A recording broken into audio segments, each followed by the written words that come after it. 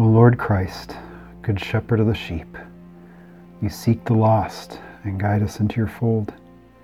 Feed us, and we shall be satisfied. Heal us, and we shall be whole. Make us one with you, for you live and reign with the Father and the Holy Spirit, one God, now and forever. Amen. Well, that is our prayer of the day for the fourth Sunday of Easter, also known as Good Shepherd Sunday. This is the Sunday in which we get Psalm 23 and a text from John 10 and these opportunities to hear of Christ speaking to us as the shepherd, as the one basically fulfilling Psalm 23. And one of my favorite Old Testament texts that we don't have on this day, and I wish we did, is from Ezekiel 34, where God talks about how he's going to go and seek after his people, his lost sheep, and he's going to bind up their wounds, and he's going to gather them together, the hurting and the lame and the sickly and the dirty little sheep. He's going to find them, and he's going to wash them, and he's going to bind them up, and he's going to care for them, this picture of what God does. And here we have, in this prayer, a collection of statements that fit with that picture of God being the shepherd that comes to us. O Lord Christ, Good Shepherd of the sheep, calling Christ by the name that he says of himself in John 10, where he tells us, I am the Good Shepherd. Unlike other shepherds who are shepherds, right? They are defined by the fact that they herd sheep. Right? They take care of sheep. They do all the things that they need to do with the sheep. And some of them can be good and some of them can be bad. We'll read about that when we get to the John text, our gospel reading on Friday, where Jesus will talk about a similar thing. But he defines himself as the Good Shepherd, always the Good Shepherd. His herding is done properly. He doesn't have a problem with his sheepdog or his llamas or his burros, whatever animals he has there to protect his sheep. He doesn't have a problem with those things because he's a good shepherd. And it says, you seek the lost and guide us into your fold.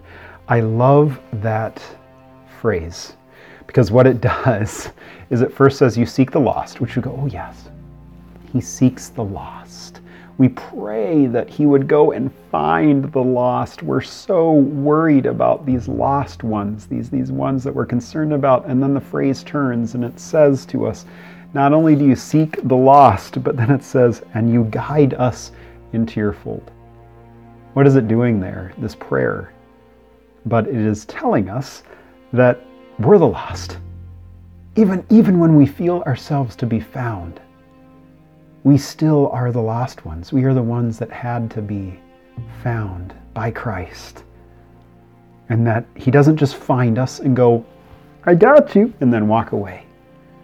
He brings us back into his fold, or he adds us to his fold, as we'll hear in the gospel text later this week. It says, we ask him then, feed us, and we shall be satisfied. It makes me think of the feeding of the 5,000 and the feeding of the 4,000, these texts that showcase Christ as being the culmination of the provision of God made flesh, in which he dispenses of his goodness to people to realize that their life comes from him, not necessarily from the bread and the fish that they receive there, but it comes from God, the goodness that God is providing and giving to all people. And here it says, feed us and we shall be satisfied, even if it's just a little morsel, just a tiny little bit. It doesn't need to be a fire hose worth of food. It just needs to be that tiny little bit and we'll be satisfied. I can't help but think of this as God's word, where we're told that man does not live by bread alone, but by every word that comes out of the mouth of God, where we just need maybe even one word from him every day, even just a little tiny bit, maybe a verse, or a longer passage, a psalm, something like that, where we hear of God's goodness, that we might be fed by his grace and his mercy each day, that we might grow in dependence on him and to be satisfied in him alone. It says, heal us and we shall be whole. Isn't that what we see in the picture of Jesus all throughout the Gospels? The woman who has the years and years and years of bleeding, and all she says to herself, if I just touch his robe, I think I'll be okay. She trusts that he has the ability to heal her. And then he sees her and says, go in peace. Your faith has made you well. Or it can also be has saved you or made you whole. This picture, though, of wholeness and healing coming from God being a true and satisfactory thing, just like the feeding part. That salvation is more than just saving us from the fires of hell. That it is the fact that we are not whole, that we are broken, that we are lost, and we need God's work to come to us, to heal us, to make us whole. And then we ask that we might be made one with Christ. And then we have the doxology there at the end with for you live and reign with the Father and the Holy Spirit, one God, now and forever. Amen. This beautiful picture of God's work. To think that we take some texts that we normally have as part of our readings, and we're able to take that and weave it into a prayer so that we're actually praying what it is that we have been reading. That's what I love about some of these prayers of the day. So let us remember that as we go throughout this week. As we hear this prayer each time on these videos, that we're begging God to feed us and to heal us and to make us one. Let us pray. O Lord Christ, good shepherd of the sheep, you seek the lost and guide us into your fold. Feed us and we shall be satisfied. Heal us and we shall be whole. Make us one with you, for you live and reign with the Father and the Holy Spirit, one God, now and forever. Amen.